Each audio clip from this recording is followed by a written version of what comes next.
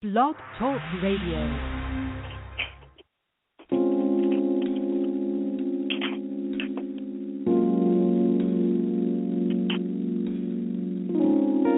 Tell me a secret. I don't just want to know about any secret of yours. I want to know about one special secret.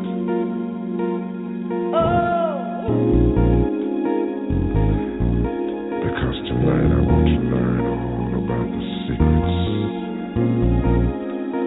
in your garden. I wanna read your mind, know your deepest feelings. I wanna make it right for you, baby. Show me, let me share the mystery. Oh, come on, listen to your heart tonight. Come on, make it alright.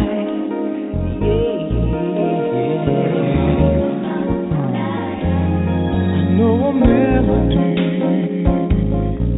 that we can sing together. I've got the secret key to you, baby. Let's make music, harmonizing ecstasy.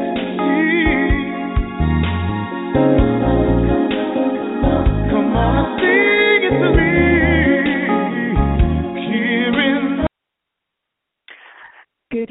Good evening, and welcome to One Love, One Connection, One Us, and with Reverend Harvey L. Bailey. And Reverend Arlene Kahet. And tonight we are going to talk about relationship expectations and how they kind of get you into trouble. So one of the reasons why I wanted to talk about this is because I see this sort of reoccurring trend with people that I talk to in terms of what it is that people are looking for in relationships. And what is continuing to happen over and over again is that people, when they are involved in relationships, because they've been hurt, because they haven't really taken the time to do what I say, take inventory of what their relationship, what it was that they learned about their relationship, what it was that they learned about themselves in the relationship, and and going through what I would call those bumps and bruises that you may have experienced, especially when it did not necessarily end the way you would have wanted them to. There is this continuing trend of having expectations of another person behaving a certain way so that you can feel comfortable about being in that relationship. And when you're, dating, let's just say, I need to talk with younger people a little bit more to find out what it's like for them. But dating, especially now, has been, I guess you could say, a little bit more challenging because many of the people have gone through their bumps and bruises and they've got their preconceived ideas or notions about what it is that they're looking for. And they're still really kind of, still operating off of that paradigm of finding that perfect person that they're looking across the table from, and that person abracadabra is going to be the one that they've been spending their time looking for. And as a result, they end up getting into relationships where if they get into the relationship almost immediately, without really taking the time or taking inventory of who it is that's sitting in front of them. And and also taking under really understanding themselves and what it is that they like and what it is that they like and they don't like, and not really having a really what you would call a solid relationship with themselves. And they are projecting their idea, their story, whatever it is that they're expecting. They're just expecting that person to behave the way it is that they expect themselves, the way they want them to behave, so that they can feel comfortable. I mean, it's really gotten to a point where that type of approach is a really, really disempowered way of looking at love, at looking at what it is that you're wanting. With it puts a person in a place where they're not really able to be themselves. I mean, it is a really, really selfish idea that people are into, with not accepting a person exactly as they are, who they are, and says, okay, I love you just so long as you do it my way. Now, Arlene, I want to jump in here because as you and I talked earlier about this, I think that's just human nature, and I don't really think it's anything new. I think people have always been that way. That's just been relationships. I trade you very much. I love you as long as you do the things that I want you to do. I mean, because we could go back to our parents and our grandparents, and though times were different and women put up with a lot more from men, it was still the same way. They was just, not as mentally empowered to step off. Culturally, you were expected to put up with a lot of garbage. Now, behind closed doors, you probably put up with a little less of that garbage, but, out front, it was the man was the head, but still it was the same thing. You probably thinking, I hate this MFer. And it could be just because he did something stupid today, but then down the line he do something good to get out of the doghouse, and then I love you so much. That's just people until we elevate, until we grow mentally beyond that basic animalistic part of us, because we want to be satisfied. And, we have a tendency to expect the other person to do the things that make us happy. And what's really bad is on both sides, and, brothers, I'm going to put us out there because we do it too, just like women, we have an expectation that it's common sense. And there's nothing common sense about being in a relationship. As a matter of fact, I'm quick to tell people common sense is only in your head. It doesn't exist. There are no common senses. Not everybody can see, and that's a sense. Not everybody can hear, and that's a sense. Not everybody has the ability to taste in their mouth, and that's a sense. So those are real senses. What you're talking about is you expect because everybody you think thinks a certain way that other people are supposed to think that way. 7 billion people on the planet, and everybody don't think the same. They're not meant to. They're not going to. So there's no such thing as a common sense, because that means it would be common to everybody. It's not. It's the way culturally you think, because of how you were raised and what you believe in the people who you were around. But you can't put that on other people. And people have been doing it, Arlene, as long as I've been around. And I've been around this world for almost half a century. And so I've seen it so much. It's like, well, you should automatically know. Ain't nobody going to like, how? How would I automatically know that? Do I look like I'm a swami?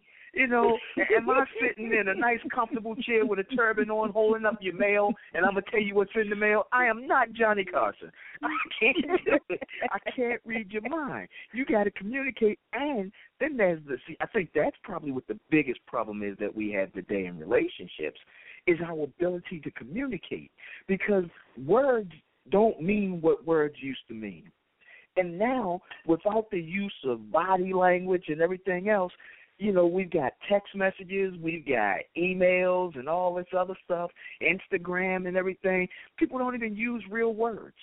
And so how am I supposed to know what you mean? I read something, and then I'm thinking about it from me. This could mean anything to me. I don't know what you meant.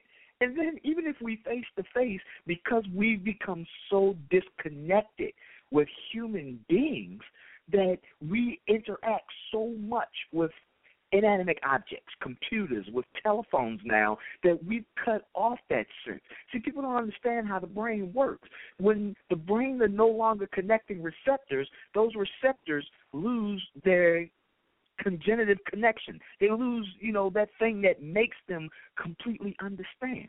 So since we don't use a whole lot of human contact anymore, we use more computer contact, the brain has adjusted to that. And so now, Arlene, you and I, we could be in the same room, and we can have a conversation and ain't said nothing, and it don't mean nothing, and we ain't really connected on a darn thing. And you ask me a week later, remember we talked about this, that, and the other? And I'm like, no, but you said I did? Huh. You see, once upon a time, we didn't have that. To communicate with someone from a distance, the commercial came on and said, reach out and touch someone.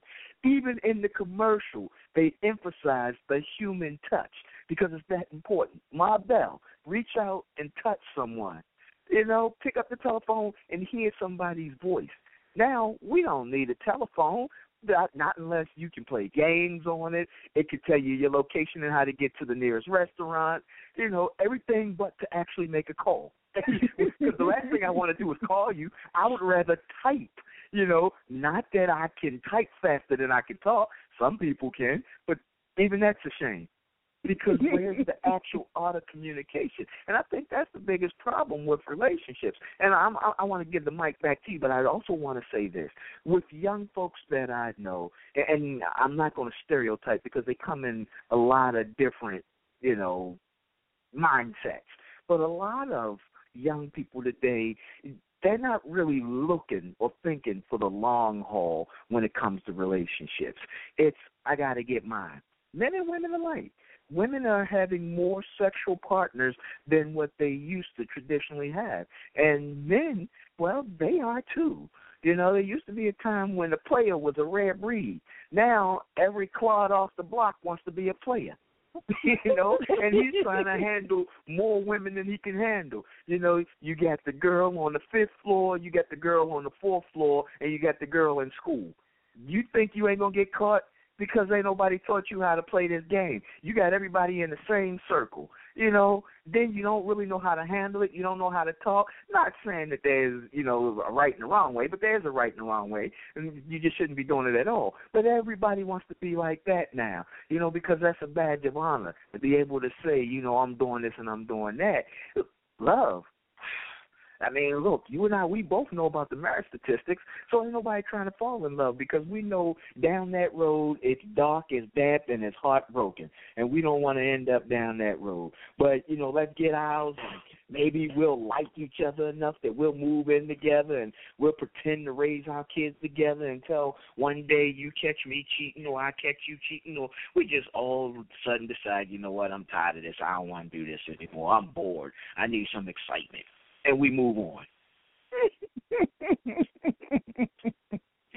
Wow. Well, okay.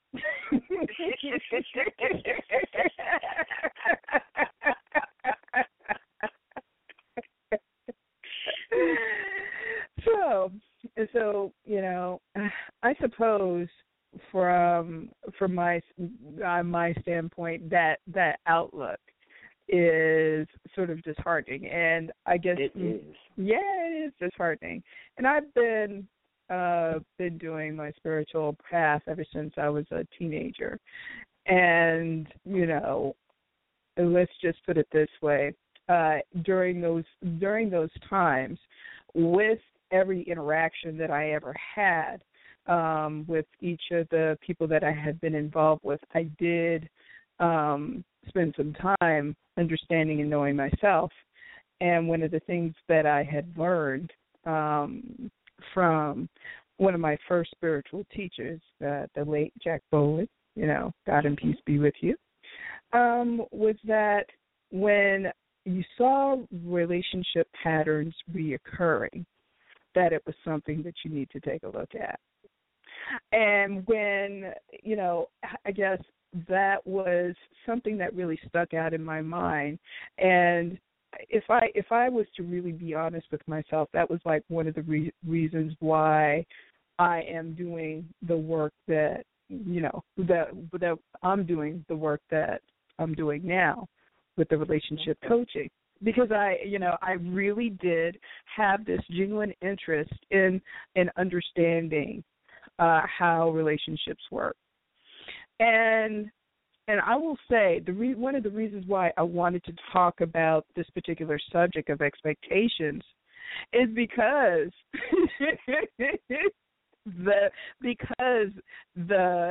as you put it, that it's a dark, dank pathway, that relationship track. However, I had always had this. There was a part of me, the romantic part of me, that always believed that it could be better than what I had experienced. It was just I had already determined from the time I was a kid that I did not want to repeat the patterns that I saw the women in my family have, where they are alone, living in a small town, and none of them were married. Only one person remained married, and of the women, I'm specifically talking about the women. Only one remained married, and her husband died off, but none of them had what I would call a successful union. And that's one of the reasons why.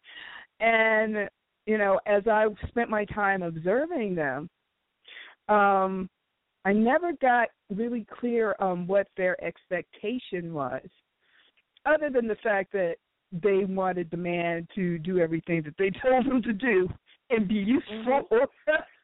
Mm-hmm. And because of that, they had this because they are extremely self-sufficient, and they were extremely self-sufficient, that they kept, from what I noticed, if they did have any type of relationship, they generally tended to attract to them men that were a little bit more weak-minded. Yeah, at least weak-minded, and would do what it is that they would say do. But, in the long run, they don't necessarily want the person to do what they want to do, but they wanted somebody that was more grounded, that had more integrity. And the only people they were fabulous at raising. They were fabulous, or the one person that I can think of was absolutely fabulous at raising intelligent, self-sufficient men. However, being able to keep that for herself or get that for herself in a partner, it just didn't seem to happen. Now, here's the thing: I will admit that I come from a small town, and, if you get whatever building or house that you're in right now, everybody in my small town when I was growing up could probably fit wherever it is that you're residing now. So I will admit that the pool and the pick was small. However, they seem to have passed this on to the young women, the younger generation in my family. But, yeah, they had this expectation that these men would do what it is that they say, and never mind what it is that man wants. And when I observed this, I decided, I was like, I am not going to be, this thing is ending with Arlene.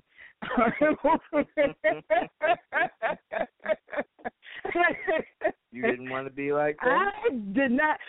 Let's put it this way. I did not want to be like that, no. Because on the, what I also sensed from them was that they're on a certain level, and they never really said it to me, but there was a certain level of dissatisfaction because it was something that, I think underlined under all of it is that they would have preferred to have a partner. They would have preferred to have a partner. And what I saw were a bunch of women who were alone, and like I said, they have passed that on to the younger generation. I think I'm one of the few. No, I'm one of two. No. I am one of two people who has gotten married, and they're, when I'm talking about the younger generation, I actually kind of define myself as Laura Ann Conyers, oldest great grand, when it comes to that particular circle from down there, and of the great grands, and there are quite a few. And I'm talking specifically the women. I'm not talking about the men because I don't know. The men do something a little bit different than the women. I don't understand it, but whatever. You don't understand it? I don't. I haven't. What is it that they're possibly doing that you don't understand? Well, I haven't really had the opportunity to spend time and observe how the men operate in their relationships, and gotten the opportunity to observe the relationships as much as I have the women. So, I'm not exactly clear on why it is. No, well, not all of the men are successful. Only one of the men that I'm aware of is successful, and then there is a younger great grand. Let me ask you, how do you define success for somebody else? So, how did you say that one of them are successful? I mean, what does that actually mean? Let's just put it this way. The way I define successful is that they seem to have an ongoing, them and their partner, regardless of how it is that they're, how it is. So you're referring to being in a successful relationship. Relationship, yes. Oh, okay. And having. When you just throw successful out there, remember, people are listening. If they hear successful, even though you were talking about relationship, you say successful, they automatically think, okay, so only one person is making money because that's no. I'm not. I'm the world. Okay, in this particular context,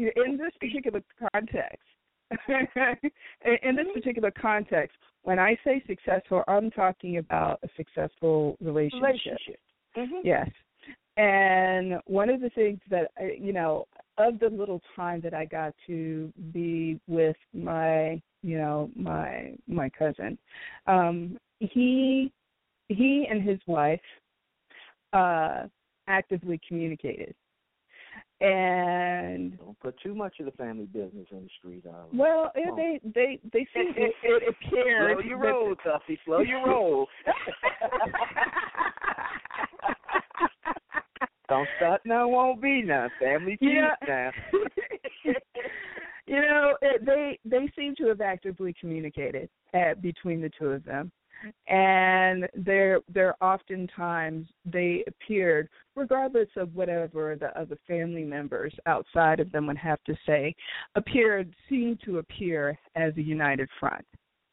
I mean, and I mind you, I only got the opportunity to be around them a handful of times, but this was, I just, saw a marked difference in the way that he related with his wife in comparison to the rest of the women who don't have anybody.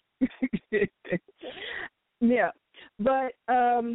But anyway, moving on, because, you're right. I don't want to put all the family business out there. You don't want to do that? As tempting as it may be, you don't want to do that. Yeah, I don't want to do that. But, okay, so I've actually talked about this a little bit earlier. And, after I had done quite a bit of my own internal work, one of the things that I had begun to develop over time because I wanted a different, different outcome for myself. Is just be in a place where I could just accept a person as they are and what they're presenting. Because one of my first spiritual teachers, the late Jack Boland, one of the things that he had often said was that, you can't really control anything else that anybody else does. And if you cannot accept the person, for who they are, where they are right at this time, then, you may not want to be bothered with them. And then oftentimes when he would talk in terms of relationship, he would talk about, what a person as themselves would have to do in order to transcend their relationship or change their outlook or their thinking about the relationship.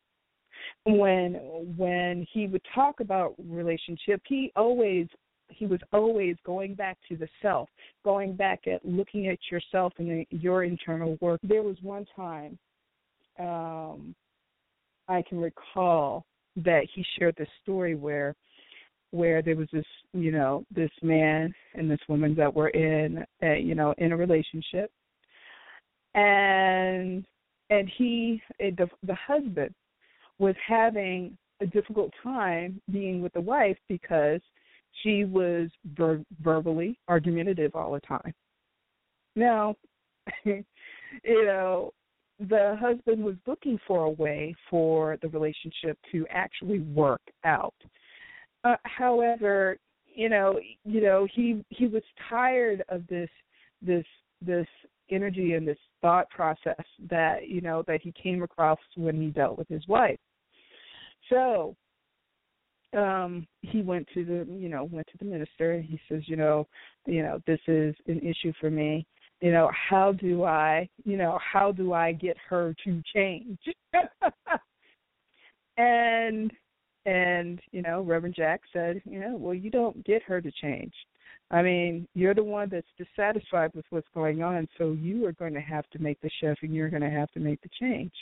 Now, the question that you really need to ask yourself is, do you really want to continue this relationship, or do you want to see what you need to do in order to make that transformation to be more loving and accepting of who, she is and what it is that she's presenting? And so the husband told him, well, I do love my wife. So what he told him to do is that you need to start, as a daily part of your practice, to focus in on those things that are more positive about her. What is it that you love and appreciate about her? And do this at I think he initially told the gentleman to do this for a period of about 30 days, both in the morning and at night. And actually write down the things that he found that he appreciated about her. And so what gradually began to happen was that he began to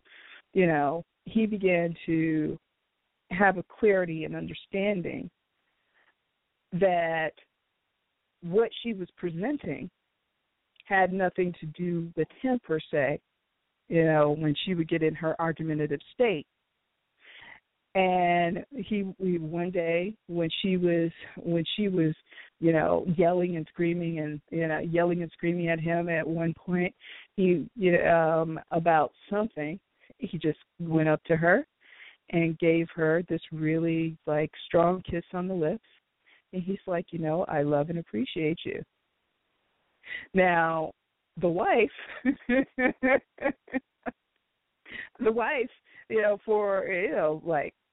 kind of like, what are you doing? And he was like, no, I'm just expressing my love and appreciation for you. And And, you know, I'm sure that the wife wasn't quite sure of what to think. However, she was like, you've been going. I think she knew that he was going to this particular Unity church, and she kind of dismissed what he did and went back to arguing. But he himself had found his own peace within himself with who she was and what she was presenting, regardless of what it was that, you know. Now, I don't have a miraculous story of saying that she made any type of changes. See, when he began to take away his expectation that she would have to change in order for him to be loving and accepting of her, then, you know, he actually took his power back without having that particular expectation. Because she, as far as I know, the way that story ended, you know, the way the minister ended it, she never went through a transformation, but the man himself went through the transformation. The story wasn't about her. It was about him. Yet in a relationship, I mean, and even with that story, that's one you heard many years ago, which go back to what I was saying initially. You know, it's nothing new. It's always been, you know, do what I want, and then I love you. When you don't do what I want, I withhold love. Mm-hmm. Yes. But that story is a beautiful story because it illustrates what relationships is really about, which is growing spiritually. And so many people don't want to play the spiritual game. They don't want to get involved in that arena. They just want to play the carnal world. And the expectation is, you know, this is a relationship. You're supposed to do this. You're supposed to do that. And someone don't do what you want, then they can get upset, and it's your fault. You, and they're giving away their power. And they don't realize it. And then they end up in divorce court with some high-priced lawyer who loves the you know, because, hey, every time you shows up, I send another kid to college. I buy a bigger house. I get more investment. You know, my net worth increases. And it's ridiculous. Really, people stop focusing on the outer world and fix your inner world. Get yourself straight. You want a relationship? Every relationship you have and ever will have is a relationship with yourself. And if your relationships ain't right, then you ain't right. You want to get right, then your relationships will get right. So fix you. Fix your house. Patch your roof. You know, get that basement cleaned out. Make you right. When you get right, then you'll attract the rights. Until then, you're going to keep attracting stuff, and you're going to keep complaining about it. And all you really complain about is you, and you don't see it that way because you got somebody who you can point the blame to. But while you pointing at them, you got 3 other fingers pointing back. They say 4, but the thumb is always pointing forward, just like the pointer finger. So you got 3 other fingers pointing right back at you. It's your mess. You the one doing this. No matter what it is you think they did, what role you playing in it? How did you attract this? So, yeah, he found peace. When he found peace, it's probably she's either going to change, she's going to leave because he's driving her crazy because she's not getting what she needs. What she needs is a sparring partner. You know? And when she don't have that sparring partner, it's like, yo, what's wrong with you? You know? And everything in her whole world is shaking. She came into this relationship because he was perfect for the holes that she had. What she needed, he provided. And now all of a sudden, he ain't providing anymore.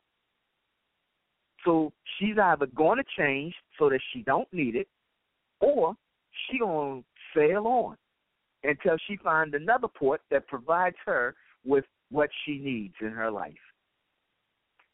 All righty. And on that note, we're going to take a quick commercial break, and we'll be right back.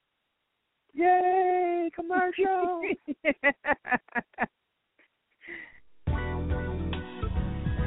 Welcome to the Family Healing Circle, where we heal the mind, body, and soul. Join us every Monday for Totally Whole with Dr. Rosemary Cook and Pastor Bridget.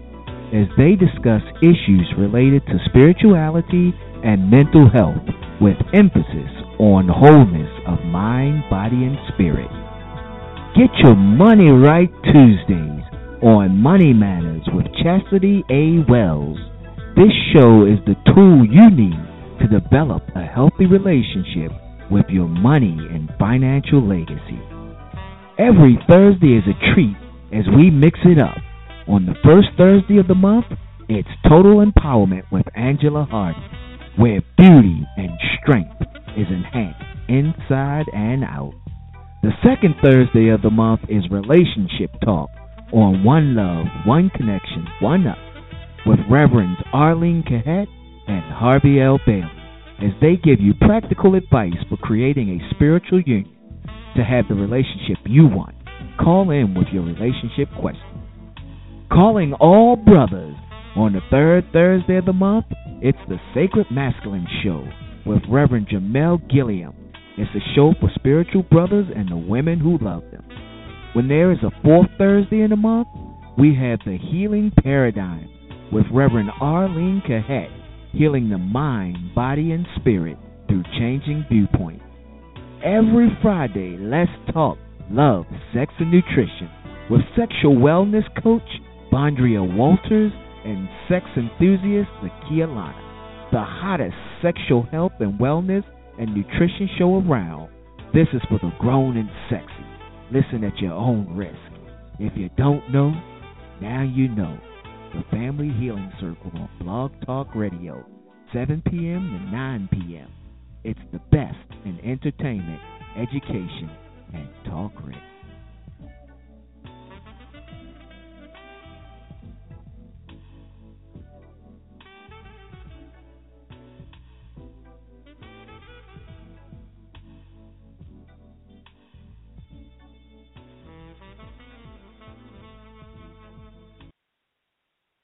And we are back, and just so you know, and I don't know who that guy was, but he ain't mentioned my show. Every fourth Thursday of the month, it's the Inner Consciousness with Reverend Harvey L. Bailey. Okay, so I don't know what his problem is. We need to cut him off the payroll.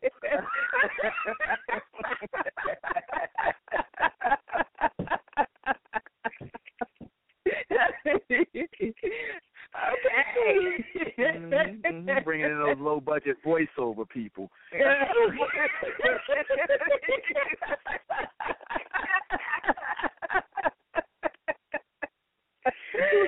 Seriously, I mean, I want to share, a personal story with me about expectations. Okay. My grandfather was very big on a man being a man. He outlived 3 wives. 3 wives. No divorces. They all died before he did.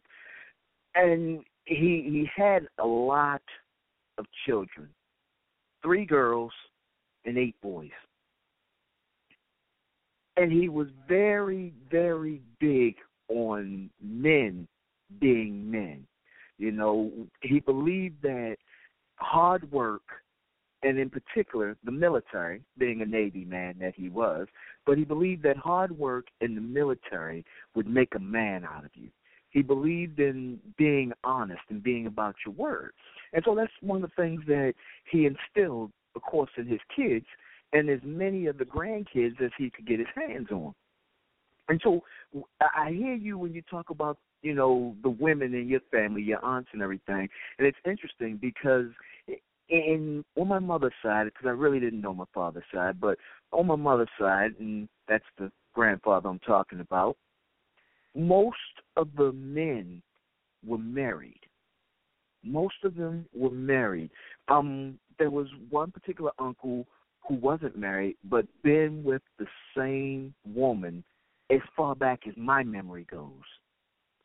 So why they never walked down the aisle, I don't know, but they've been together since I was knee-high to a chicken wing. They've been together forever. But all the other uncles have been married.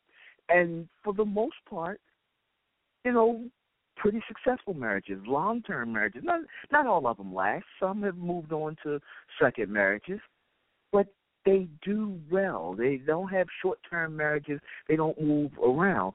The women, on the other hand, one aunt was married once and only once, and then she transitioned.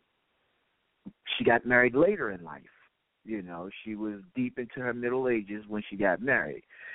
Then, I have another aunt, and when she finally settled down and actually got married, that marriage lasted until she transitioned. So my mom was really more the odd one out. Yes, she was married. I have a father, obviously. I have a stepfather too, but it was only really there. So as I looked around my family at my cousins, most of them were coming up with two parents. Most, not all, but most of them was coming up with mom and dad, and the fathers really tried to do the fatherly thing. However, let me say this. It being the 70s and then into the 80s, by that time we were into the teens and caring less about what the adults were doing. But as a kid, and it being the 70s, my grandfather's strong will bordered on chauvinism. It bordered on the language of his day. Women stay home and take care of the kids, and the man go out and make the money. And so, a lot of that carried over to me. And with that, and then, dealing with my mom and her situation, it became the expectation that as a man, I would take care of the family because that's what a man does. And so, but not that the world know, I'm going to put some family business out. My mom had some challenges. Drugs and alcohol was a primary challenge for her. And so by the time I was 17, I was taking care of my mom. And that went on for years, actually technically up until she transitioned in 2008. But I was taking care of 2009. But I was taking care of my mom from 17 on. When I went into the military, I was sending money home to take care of my mother. When I came home from overseas, I had my mother move down when I was at Fort Hood. I had my mother move down to Texas and live with me. And my mother was with me then for the next 10 years until I had to put her in a home because I was unable to provide the care that she needed, because her health had deteriorated that bad. But even then, I became her legal guardian. So anything that they had to do, they contacted me, and I had to make decisions on her part. Now, the expectation there was that as a man, as her only male child, even though I'm the youngest, and I'd always heard, that women will take care of their mother. And that wasn't what I saw in my life at all. Two older sisters was not up for the task. But with what my grandfather instilled in me, as a man, this is what you do. You take care of people, but particularly you take care of women because, and yeah, it's going to sound chauvinistic, women are the weaker sex. And as the fair man, you do the right thing. You take care of your wife, you take care of your kids, you take care of your mother. And so in every relationship that I've had, there's always been that message playing in the background. Always been that. And so there's always been the expectation that I am here to help. And I'm going to tell you, that may sound good, but that's a horrible thing to bring into a relationship. You don't need my help. you are capable of taking care of yourself because you probably did it until you met me. You don't need my help. Now, that's not to say when times get hard, we can't lean on each other. But and I'm going to go there. The Captain Save-A-Hoe mentality does no one any good. And that's not to say that the women were hoes, but it's the same mentality that you look for, you attract to you someone who's in need so that you can step in and play the hero, care of them. And that's been a running theme in my relationships, that I look for that. Well, not necessarily look for it, because I'm not consciously looking for it, but that I attract that I pull that to me, because that's the tape that's playing in the back of my head. And so then it's, here I am, chest stuck out, big ass across the chest. I'm here to save the day. I am your knight in shining armor. I am your own personal Superman. And along with that comes a certain mentality, and that mentality is, I need you to need me. Otherwise, I don't feel loved. And so a lot of work goes into overcoming that kind of mentality, because when you are in a situation where the person no longer needs you, then you're begging and pleading, not necessarily in actual words, but your actions are begging and pleading, and sometimes your words are too, but, you're begging and pleading for the person to need you. I need to be needed by you. Otherwise, what purpose do I have in this relationship? And so it's not a good look, but it happens, and that was, one of the expectations that I've always brought into the relationship, the expectation that that I'm here for you, and I'm expecting at some point you're going to need me, otherwise I'm not here. I need you to need me. If you don't need me, then what the heck am I doing here? And when you no longer need me, then I kind of lose interest anyway, and so I'm ready to move on. I need to find the next damsel in distress. Anywhere, know where some train tracks are, I'm sure there's a lady tied to one. So, yeah, we do carry along expectations, but like I said earlier, it's one of those things where as you grow spiritually, as you do your work on you, then you can get away from the expectations. Because everybody, let me say this. Everybody to some degree, it's kind of normal for us to get into a relationship and we want something. So you have to actually get out of that mindset. You have to actually put behind the past, all the programming that you received from your parents, from society, from the culture that you were in, and you have to seek your own freedom and then find peace within your freedom. And then you can stop wanting, because, we when we're not content with who we are, we put that on the person who we're trying to be with. And it now becomes your burden to make me whole. And it's never their burden to make you whole. We can't do that, but that's what we do, and that's really what expectations come down to. When you talk about the women in the family who there just seemed to be this underlying thing that they weren't happy, they probably weren't happy, but they didn't know how, and what they were looking for was the happiness outside of them. If I can just find a man who's strong and who's a real man, yet at the same time, he's got to let me tell him what to do. We can rule the world if you can push around everybody else and let me push you around. You'll be the figurehead, and I'll be the puppet master, and together we'll be perfect. And unfortunately, it doesn't work that way because, the perfect strong man doesn't want you to push him around. And a perfect weak man don't want to push other people around. He wants to be pushed around by you. Yes, dear. Yes, dear. Sure, dear. Whatever you want, dear. And so they never found what they were looking for, yet what they were looking for was always within. Even in my own situation, no relationship would have ever solved what it was I was looking for. I don't need you to need me. And the last quasi-relationship, the last dating situation, let's put it that way, that I had to tell the woman, because we had known each other for a long, long time, almost 2 decades, and we had been off and on a lot in those 2 decades. And in this last go-round, understanding myself and understanding relationships the way I do, I chose to kind of keep it at a distance, so to speak, meaning we weren't going to be exclusive. We weren't going to just jump into the girlfriend and boyfriend thing as we've done so many times in the past.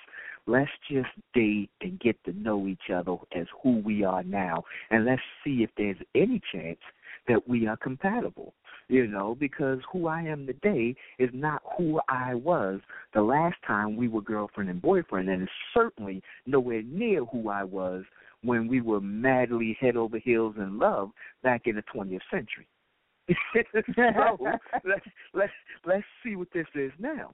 And so one thing that I knew is that I loved her, and I always will, always will.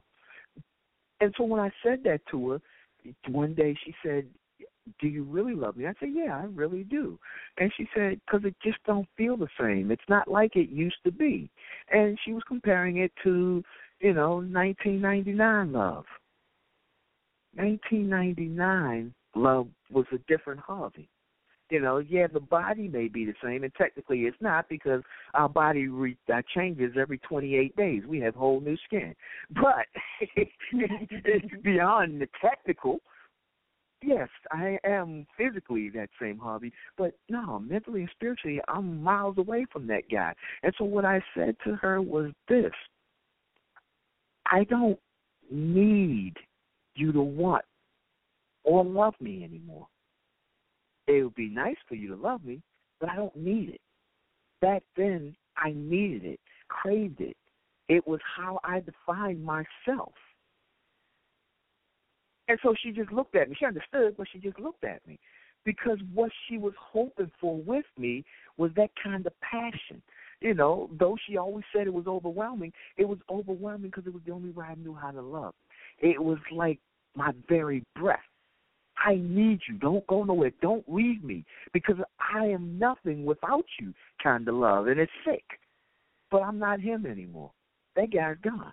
I love myself enough now that I can love you without demanding all that you are, without trying to take all of your time, without trying to smother you, without needing you to want me the way I want you.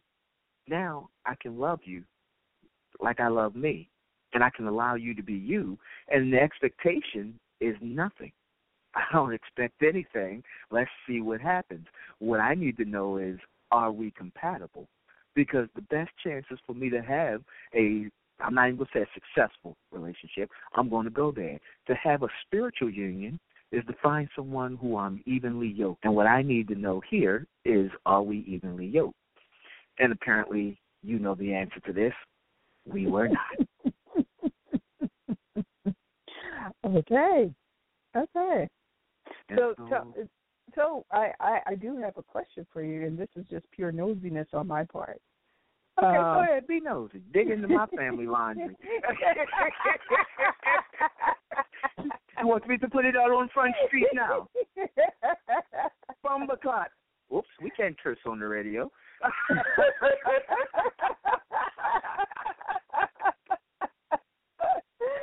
So the question that I have for you, since you recognize that this was a pattern within yourself that you had a need to be needed, have you noticed that has there been a change in your relationships that you've had towards women since then? I'm pretty sure I just answered that. Okay. Maybe I missed something, but I'm pretty sure I just answered that with the most recent situation. Okay. I just told you, even when she asked, or said to me, do I really love her? Because it don't feel like it used to. So, yeah. There has been a change, because that was the change right there. The reason she wasn't getting that feeling that she used to get was because I wasn't, obsessing over needing and wanting her as if, it was the end of the earth if I couldn't have her and I needed her to need me. I don't need her to need me anymore. Okay. I'd like her to love me for who I am, because I'm loving me for all that I am. And I'm willing to love her for who she is, and I always will love her, even though we're not compatible. Okay. All right. Yeah. Well, thank you. No, see, I suppose the reason why I asked the question is because You know, that is the same type of thing that might bleed into other areas of your life. So that's why I was asking the question. Oh, it does. All areas are connected, but it does bleed into other areas of life. So let me ask you this, because maybe just how I understood what you were trying to ask me was wrong. Are you asking of how it's changed my relationship with women in general, not just in relationships? Yes, then that's much better put. Yes. Okay. Well, you know, that is hard for me to answer. And the reason it's hard for me to answer is this. My female friends, and I have a handful, but with my female friends, they're just friends. You know, once upon a time after my marriage, my female friends were women who I slept with. And so if I compare it to then, the doggish mentality is definitely completely gone. Female friends, take yourself and, you know, well, I'll say Lashana, I'll say the name of Cheryl, you know, it's nothing. It's just friendship. So it's not the same, but the way I am with them is, I don't really think it's any different than it's ever been. Mm-hmm. You know, it's always been that way with them. And as far as dating, the last woman was the only one who I've dated in a while since I've gotten into this business. Mm-hmm. As I told a ex-girlfriend last night, you know, my focus hasn't been on relationships, which is interesting because relationships is what I do. You know, I'll actually be performing a wedding, officiating the wedding at the end of this year. But relationships is what I do, but it hasn't been my focus, you know. So a lot of my work has been with me. Have I noticed a change in me and my relationship with myself? Absolutely. Absolutely. I can truly say I like me a lot better, you know, and not just saying I love me, but I like me a lot better. I like who I am and who I'm becoming, you know, and some days on the inside I'm just bouncing off of the wall thinking about where I'm going, you know, not focused on where I'm at, and I have no problem with where I'm at. I give thanks on a daily basis for all that I have because, wow, it could be worse. A year ago it was worse. You know, so it's all good and it's all beautiful, and I've seen worse times. But who I'm becoming, the knowledge that I'm gaining inside, you know, the love that I have for myself, the way I see the world. I will say this, as I've been doing my work, one of the biggest challenges, and I think this is probably moving away from your question, but I'll say it still kind of touched the question because everything's connected. All life's events are connected. As I do more spiritual work with myself, I see what I've noticed, and it's only been 2016 that I've noticed it. I notice how twisted a lot of my thoughts from the past have been. And it comes from growing up in the hood. It comes from working in the criminal justice system, you know, correctional officer, private investigator, bounty hunter. It's actually been a mentality, you know, probably since law enforcement academy that I learned. And though I joked about it a lot, but it was always, this is a dangerous, vicious world, and I could always see, you know, the viciousness in people and not necessarily see the good in people. You know, it was either sheep or wolves, and the mind always focused on what happens in this situation, what happens in this situation. It's always jumping to the negative and what my next step would be in the negative all the time. It's always playing out scenarios when there's absolutely no reason to play out scenarios. You know, not even when I'm in a situation where there's a possibility of danger. It's always just a thought. And so as I start to move closer to love, I see how much time my mind is actually spent on being, you know, that soldier from my military days, that private investigator, that bounty hunter, all of that stuff from my youth, surviving the hood. My mind it's a tape that's been playing for so long that I never really realized that I spent a lot of time in survival mode, and relationships was a respite from survival mode, because when I was thoroughly into a woman, it was never really about all of the survival stuff anymore. It was all about her. Now, of course, out in public, I was always super protective, eyes all around me constantly, looking up, looking down, looking left, looking right, something move, I've already got it, So it was always that, because it was the two of us that I had to protect. But I've noticed, how much time my mind has focused on that, which is interesting. And as you move closer and closer to God, you feel less a need for that, Mm-hmm. You become, you move into a feeling of protection where God got you now, Who got your 6? God got your 6. I still got 360-degree security, but God at my 6 now. Okay. Oh, yeah. Alrighty. So I'm going to share. Sure, please do. Yeah. I want to share a story, and one of the things that we've done as relationship coaches is actually gone through the program ourselves, and so I had gotten to a point in my coaching myself where I had started the dating thing. And I will admit that I admit that when it got to that particular point, I had experienced a little bit of frustration, because dating was like a latter part of the exercises that we had to do. And Harvey knows this story very well, and we've joked about it a few times.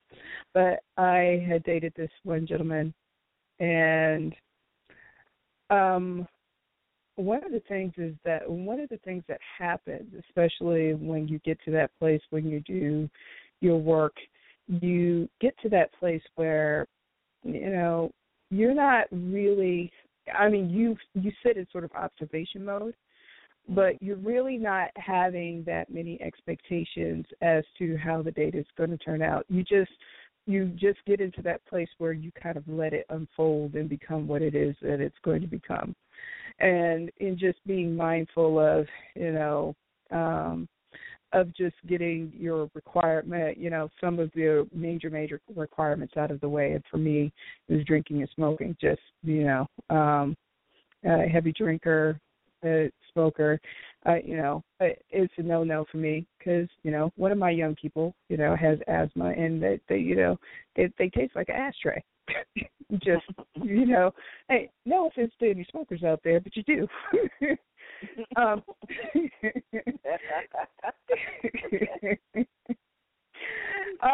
So, I went out on the date with this guy who was a doctor, and he had me pick out the restaurant, and so we went. I went to meet him at the restaurant, and he brings out a bag. Brings out his bag, and one of the things that this is just sort of nosiness and curiosity, and I'm quite upfront about that. Just being my authentic self, I said, hey, I kind of interested. He was a cardiologist. I was like, so why did you decide on cardiology?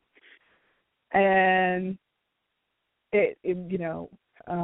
one of the things that he told me was that, well, he chose cardiology because, his father had died of, a heart attack, and it made such an impression on him, that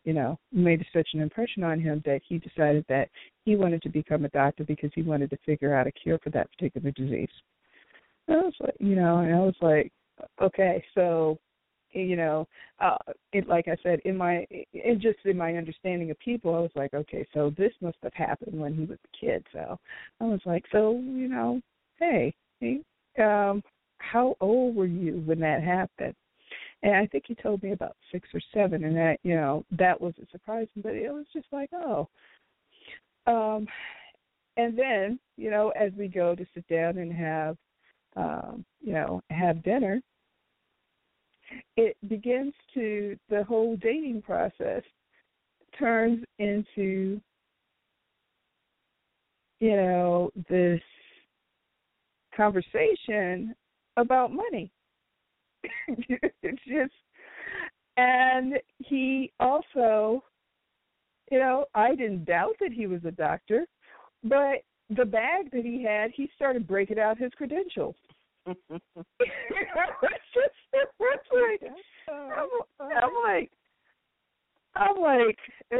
I'm sitting here and I'm thinking, okay, you're a doctor. I just accepted that, I had accepted that for, at its face value. It wasn't that I had doubted him.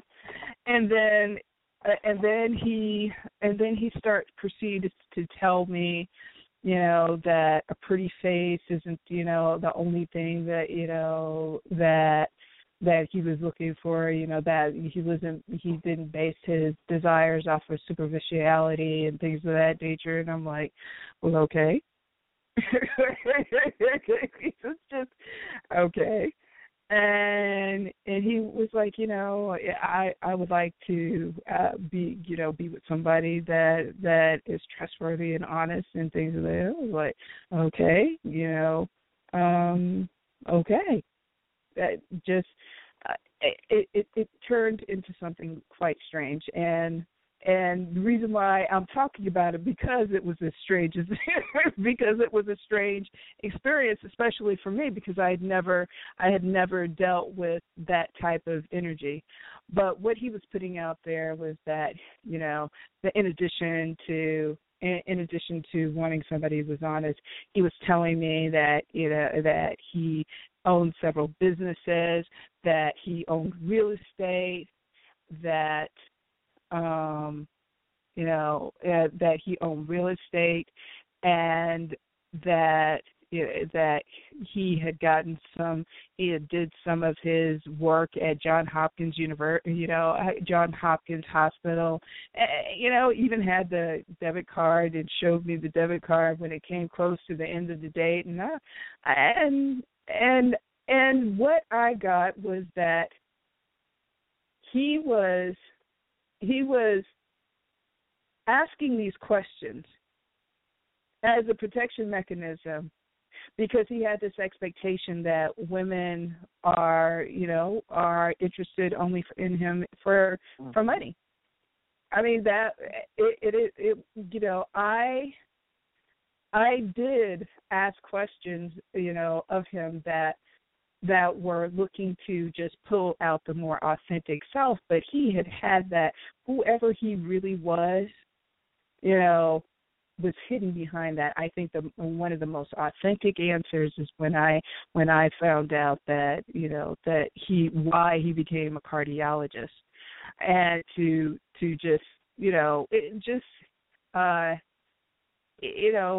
just be in the presence and the company of another human being, and just being in that place of not really expecting, but just be in a state of enjoying just being in the person's presence and just being accepting of them. However, because of his expectation, he turned this into a story that I'm sharing with you all this evening. Mm-hmm. So what, one of the things that I, since he had gone on and on about this, and he was like, what was really interesting was because I kind of brought my authentic self and sat there in observation mode and really just,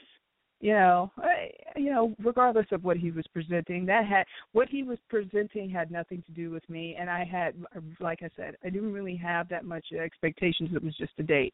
I was not expecting to find, the love of my life. And if you have that expectation every time you go on a first date, I'm telling you, all you're going to do is cause that other person to, have a story to tell. Have a story to tell. Don't do that, ladies and gentlemen. Don't do that. You just spend your time just being yourself and just enjoy the moment, enjoy the exchange, and see where that person, just see where that person is at, and inquire about what's going on with them. Talk about their journey, because getting to know people just in general, it can be a rather eye-opening experience. However, near the end of the day, one of the things that he was concerned about with me was that, he wanted to know what was going on with me financially. So I told him, and I wasn't, at the time wasn't necessarily in the best place financially, but, since this was a big deal for him and he was concerned about, a person who was honest, I had to come to that place where it is what it is. If anybody who's involved with me, has a problem with it, well, let me know right now, and we can be on our way. What was interesting was that he really, because I showed up as my authentic self, he really did, from his standpoint, enjoy the date. And he wanted to continue on with the relationship beyond that. And one of the things that I said to him before, because I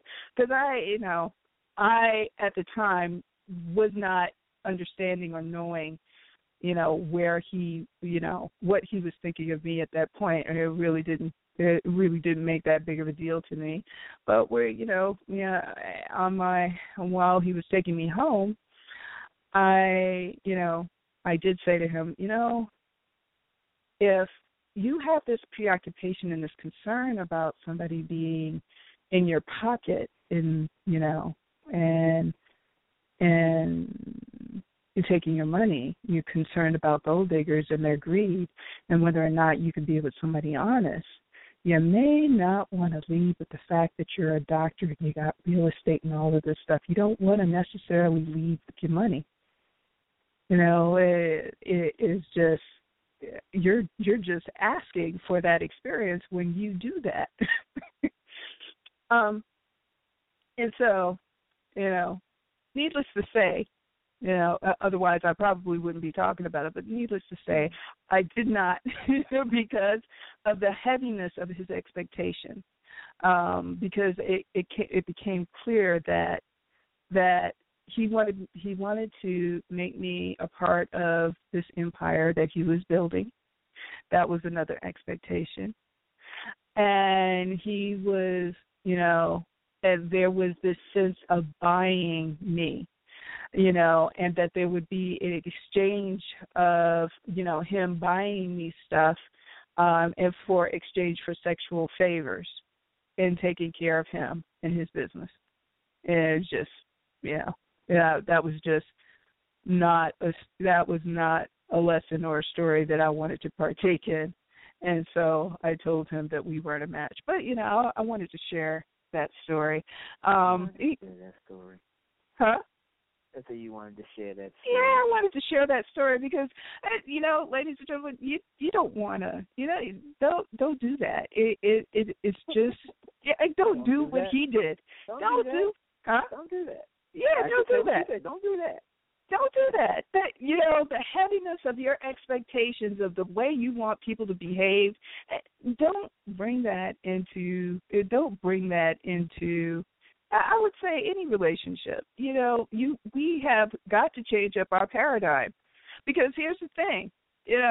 Reverend Harvey here has talked about it a little bit earlier, but, the way relationships and communication is going, obviously things are not going very well.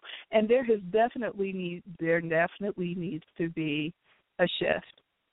and where we need to go in terms of relationships is, suspending our expectations, understanding ourselves more deeply, and just accepting people where they are, and where they are, because that, I guess you could say that thing that how did you word it, Reverend Harvey? That it seems to be a part of the paradigm, that just a part of human behavior or human nature, to want people to do it your way so that you could love them. Yeah. It's not a very holistic approach. And especially not everybody is operating from a holistic approach. The change got to happen within. Yes. But especially if you are, and perhaps I should quantify this and say, if you've been in a situation where you've continued to see this particular pattern play out, of where you had these expectations that you wanted them to meet and they didn't meet them, that you need to start kind of looking at you. Yeah, and you got to look at you, because the issue is always coming back to us. I mean, if we look at your situation with this guy, right? It's easy to say, don't read like that, but he kind of shared with you what's going on inside. Inside, he doesn't have value for who he is, and so what's valuable are the shiny things that he do have. The material things. And yes, he don't like that women show up as gold diggers when he's showing his gold. But what he's learned, what he's accepted, is that this is how you attract women. So what he's looking to do is show his gold and find a woman who's not impressed by the gold, and then share his gold with her.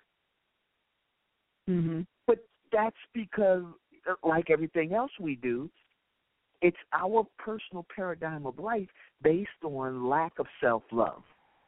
When he finds himself and he finds value in himself, all that other stuff isn't important anymore. Yeah, I'm a doctor. That's just what I do. I don't want to talk about that. Property, yeah, I've got some money. I have some property, but I don't want to talk about that. He becomes a deeper person.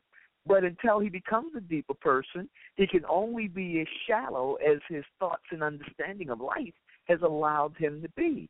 And so for all of us, it's a matter of getting inside of ourselves and finding the love for who we are, because we're all wounded warriors. We're all looking to find love, and by far, most of us are looking for love outside of ourselves. The love that we truly want is within ourselves. When you got the love within you, when I love myself so much, then I can love you so much, that you can love you so much, and you can start loving me.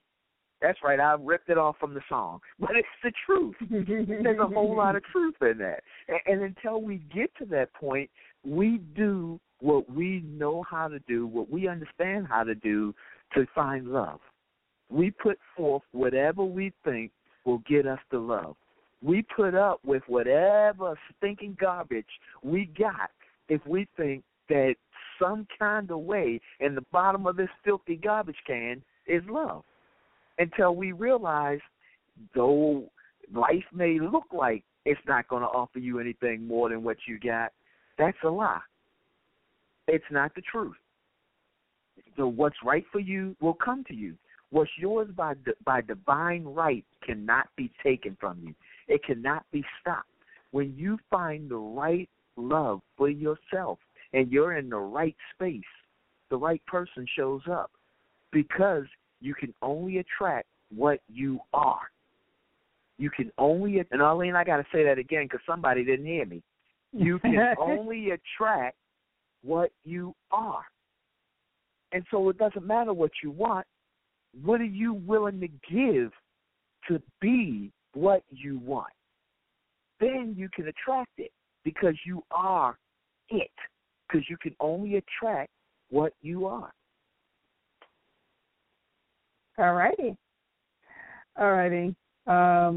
We will take a quick song break, and we will be right back.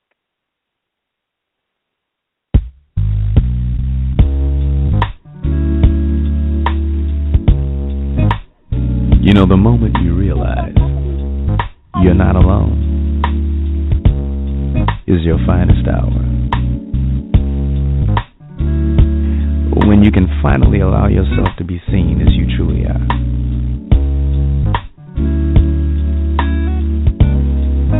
That's what intimacy is to me. It's acceptance of yourself.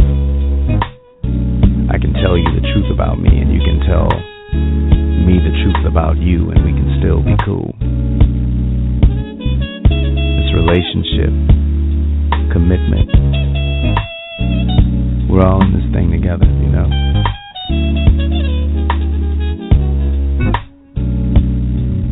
Life is about connecting, making room for your friends.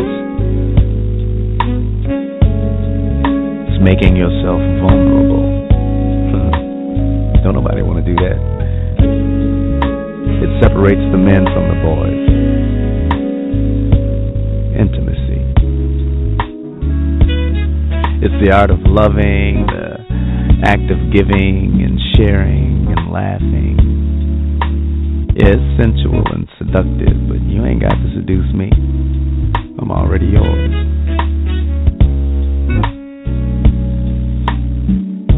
At some point, you have to come to the understanding that you're an instrument of love. Can you dig it?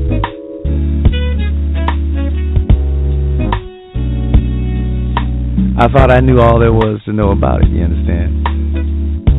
But I've only been scratching the surface, y'all. Intimacy. I think I'm ready now.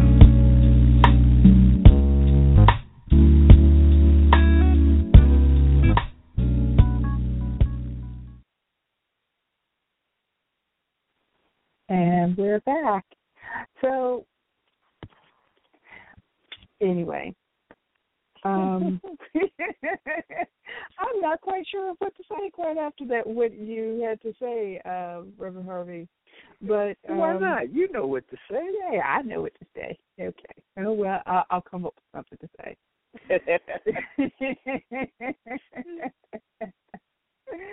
So, you know, ladies and gentlemen, here's the thing.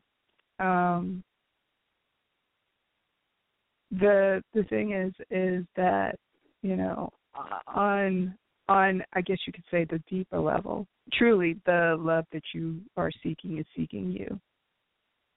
However, there's going to, you know, in order for you to have a shift or have a shift in your experiences and to, you know, not feel so bruised and battered by your experiences, that you are going to have to be in that place of change and having a more loving relationship with yourself. Because again, you know, Reverend Harvey and I will say it over and over again until, you know, it gets through to as many people. Until I turn blue in the face, and that's yes. really bad because I'm so dark skinned I can't turn blue.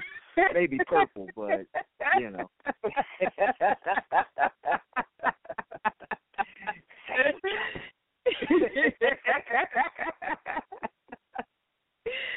But, you know, when you begin to start loving on yourself and not look for that completion outside of yourself, when you love yourself so much that you have the type of love for yourself that the source of creation has for you, then that experience that you're looking for, that ideal relationship will, you know, appear.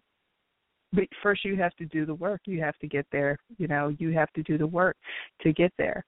Because all of us all of us have our own personal stories, our own personal histories of things that we picked up as children and patterns that don't necessarily serve us, and it didn't serve the people who, pass it off to us, but they just simply did not know. That's right.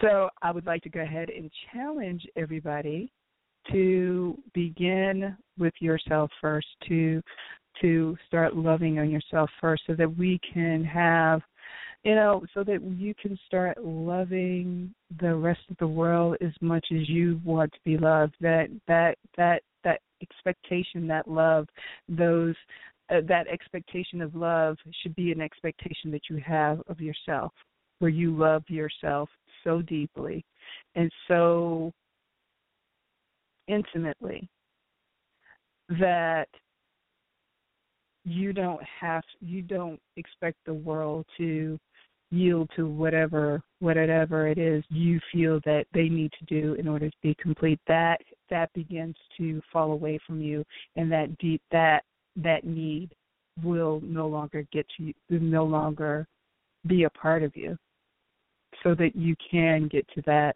place of just enjoying the moment, enjoying the experience of being able to celebrate the experience that you're having at that present moment with somebody that you happen to be having dinner with, and understand that this type of love will spread into other areas of your life.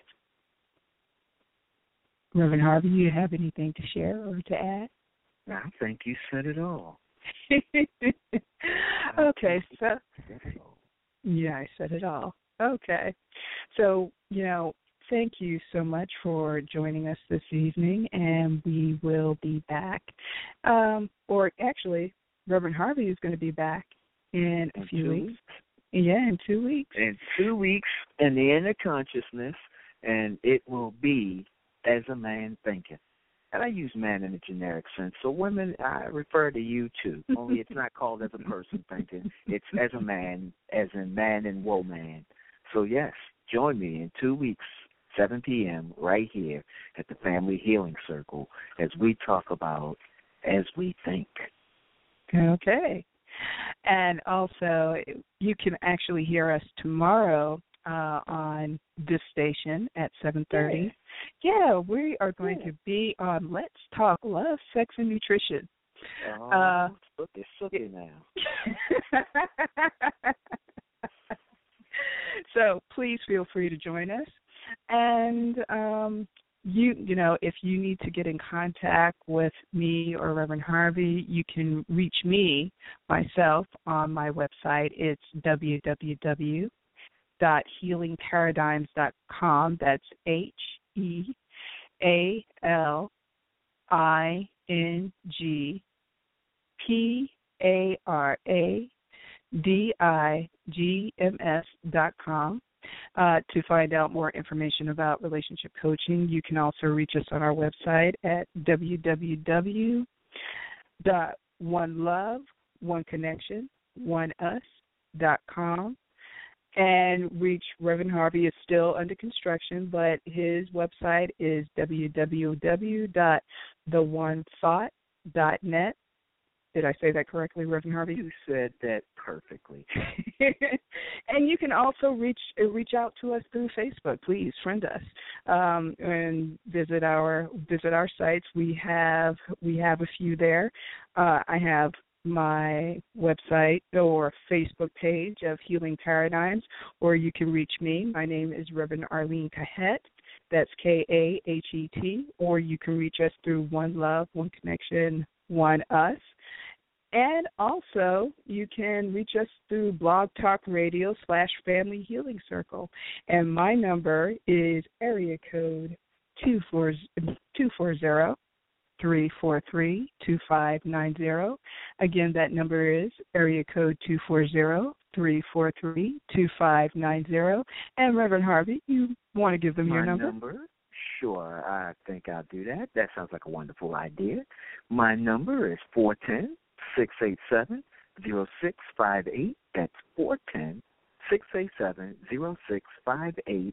And if you're in the Baltimore area or traveling to the Baltimore area on February 27th in White Marsh, Maryland, I will be doing a workshop. It is called Relationship Survival, and it will give you the tools that you need to extend the life of your relationship. We talk about sex and money. We talk about understanding the relationship. We talk about how to relate, communicate in a relationship. We're talking about putting value in a relationship. We talk about being in the relationship. Now, you think that's easy, but it's really not. A lot of people are in relationships, but they're not. You know, their body's here with you, but the mind is on the other side of town or somewhere. We're talking about vanquishing relationship fears. Come on. People up. Y'all know y'all got those fears. You've been hurt before. This world is filled with bag ladies and garbage men, carrying around all the hurts and pains of the past, afraid to open up and let somebody really in. Or you let them come in a little bit, but you ain't willing to open up fully and let them inhabit the house that is your life with you. Not the right way. We're talking about accepting a person for who they are, appreciating the person for who they are. And if you've been with us the whole time, you heard Reverend Arlene tell a story about a man who spoke with his pastor, and the pastor taught him how to appreciate his wife. By being able to appreciate her, he found peace in his relationship. Accept and appreciate. Accept and appreciate the person you're in a relationship with. It can make all the difference. Listen, learn, and love. Listen to what your partner's not saying. Trust me, he or she may be saying a lot, but it's what they're not saying that you need to understand, because that's where the true words lie, and what they need you to pick up on, what they need you to intuit.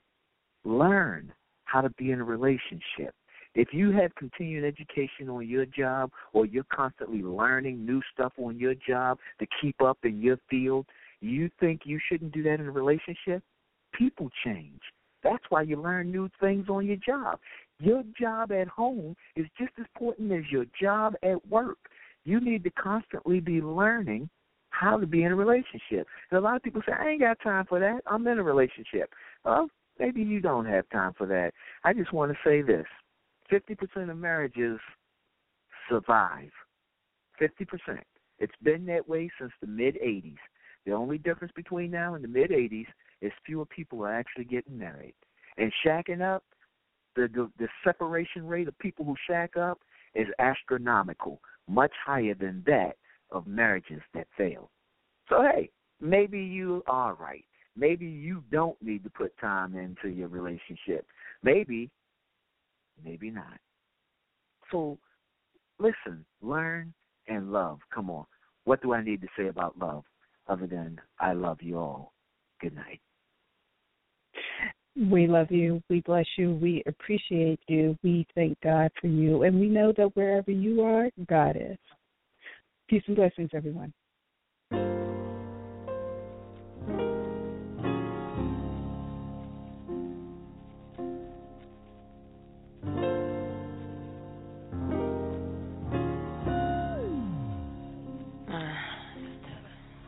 See, I've been watching you for a while, smiling stuff, but I know I can be with you for the night, alright?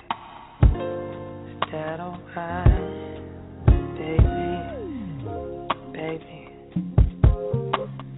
There is only one for me. You have made that a part.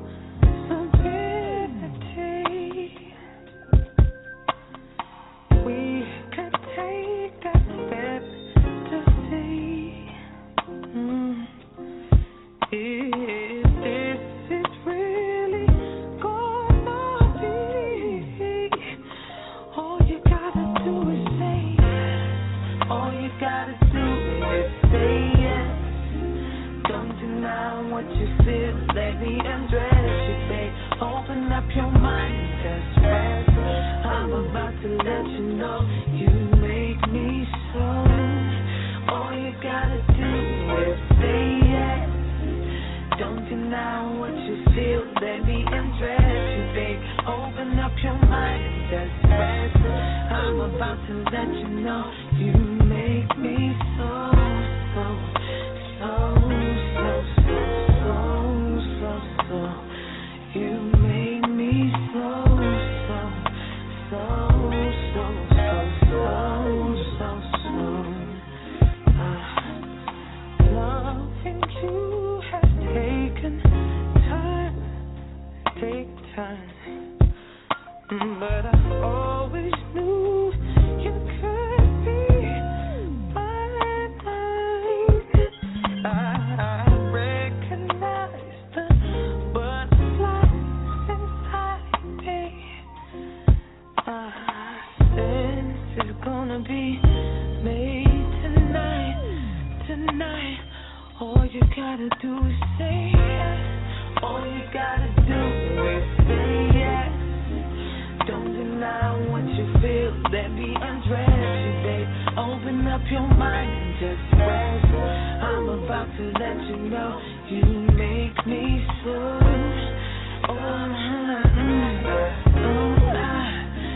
Don't deny what you feel, let me undress you, babe. Open up your mind and just rest. I'm about to let you know you make me so, so, so, so, so, so, so, so. You make me so, so, so, so, so, so, so, so. You make me so, so, so, so, so, so, so. You make me so, so, so, so, so, so, so, so.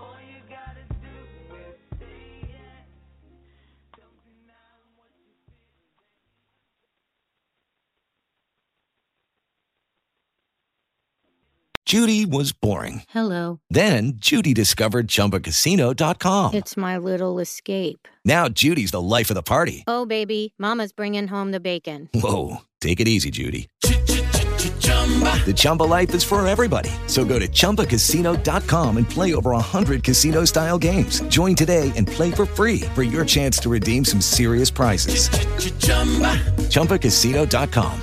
No purchase necessary. Void where prohibited by law. 18+ terms and conditions apply. See website for details.